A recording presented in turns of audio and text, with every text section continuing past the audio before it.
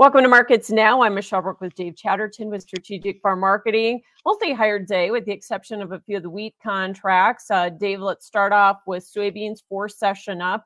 How much of that was the higher soybean meal versus just the fact that we're continuing to see some corrective buying? Yeah, I think it's both, Michelle. Certainly seeing the meal get back in the act. I think meal was kind of left out of the move yesterday. We had a big move in the oil that helped the soybean complex yesterday. That oil move tied, of course, the announcement of the environmental approval or the EPA approval for the Phillips 66 plant out in California. Very big plant, very important for oil. Meal kind of getting back in it today, but I think the backstory behind that that's also helping support meal and the soy complex in general goes back to South America. And we've kind of beat the size of this Brazilian crop to death, but more and more analysts now coming in that sub 150 range for that Brazilian soybean production, as the early yields reports have been disappointing. And in doing so, we've seen a few analysts as low as 135, 138.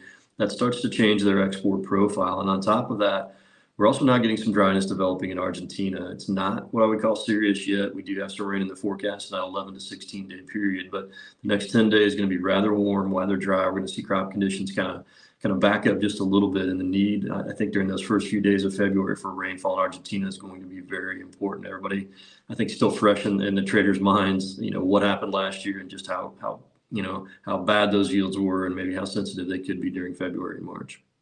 So we took out last week's highs, but how much higher do you think we can go with this market here before we run into some bigger resistance? Yeah, I think you're looking up into that 1260, 1270 area for the March contract.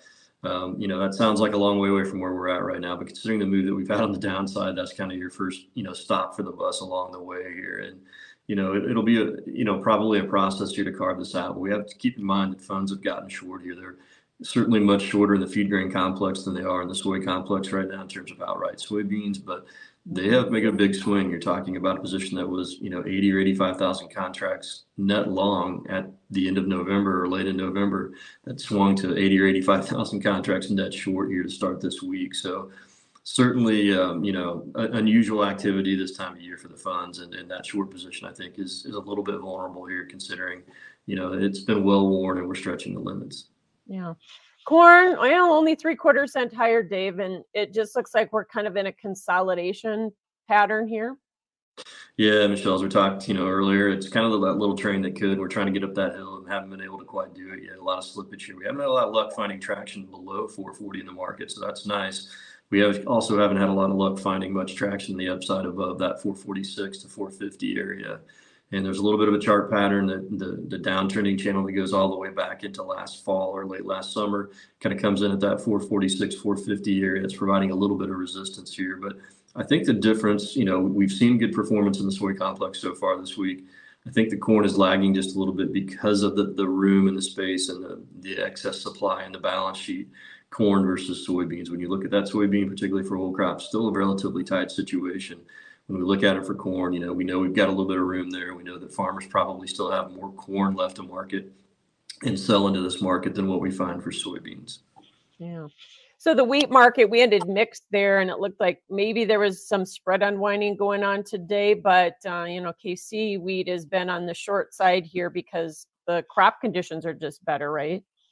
Yeah, they have been. And I mean, just not a lot fundamentally, bullish that we can work with here, whether it goes back to last week's USDA report or whether we talk about, just what's happening with the weather. Not much we can say about crop conditions at the moment, but certainly they're in better shape than we've seen in previous years. And again, I think the market, the wheat market here, a little bit of a follower here in terms of, we had a spat of exports. That market seems to have calmed down, or that portion of it seems to calm down. And right now we're looking for direction, I think, outside of that wheat complex to the corn and to the soybeans for some leadership. Yeah, and the dollar being higher today probably didn't help, did it? Yeah. And I mean, this outside market's always going to be an influence, particularly in wheat. Wheat is the most international, I think, of the markets that we have. Nice day in the cattle market. Are the funds coming back in here to play, or is this because we've had this big push in the choice cutout values here for the last couple of weeks? Yeah, I think that push in the choice cutouts caught a few people off guard, and we're starting to get the chart, reaction to that, which has got the attention of the funds here. That fund position in cattle got bled down to basically a very small net long. Funds have some ammunition here. I think the performance of that cutout, and all of a sudden seeing the packer margins move into the positive at a time when we thought, hey, coming off of these winter storms, We were going to see, the slaughter rates and the chain speeds pick up. We were going to see heavier weight cattle start to come in. Production was going to go up, and demand may not have been there to pick it up. We're finding just the opposite, a very strong move in the cutout. Above that 300 mark here on the midday today. And, that's, I think caught a few people off guard, and kind of a few of these funds that were leaning shorter that got neutral, kind of pulling back into the game here. Very nice, move on the chart here today. Yeah, no doubt, especially like the April contract. It looks like we're having a bit of a chart breakout there, you think? Yeah, I think cattle and hogs both are seeing probably better performance in the hogs, but certainly, like I said, we're getting some legs under us here in the beef complex. I think my own expectation was it would be a little bit of a tough climb on the way up, but I think we've caught a few people off guard here, and all of a sudden it's a second look in terms of these large specs of how this thing might look going into the spring and what the consumer demand might be. So hogs, again, like you said, a chart breakout there, but we've also had stronger product values getting above the $90 mark on cutouts for the first time in a while. That's also helped to push us, but how far can you really push that market, do you think? Yeah, it's a good question. I mean, funds had actually gotten a little bit short in that hog complex, so they again have some ammunition there as well. It's a little bit unusual for them to do that, especially this time of year.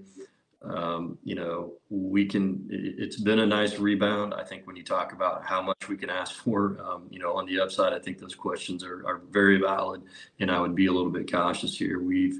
This market is always going to be volatile on the hog side or the swine side of the complex. When we look at what's happened here, big breakout today in that April contract. I mean, it's the most heavily traded contract right now, and broke out, not only to a new high, not only to the highest level that we've had since going back into, I think, early November, but also looking at a situation where there was a pennant formation there that we have now, added on to, and there's a chart measurement there that gives you some upside. And so all of a sudden the technical trade and the spec trade starting to pay some attention there as well. Well, I'm impressed considering we probably backed up some hogs with these slow chain speeds, didn't we? Yeah, I think that was the expectation, and we just have not found that as yet. These chain speeds look like, they are going to pick up. I'm not sure what we're going to see in terms of weight here in the nearby, but the front end fed cattle supply or front end, supply that we have there, as well as the hog supply, looks very plentiful here. And I think that's where these question marks about how far we can expect this to go in terms of a fundamental basis are really going to come in. Thanks so much for joining us. Dave Chatterton with Strategic Farm Marketing.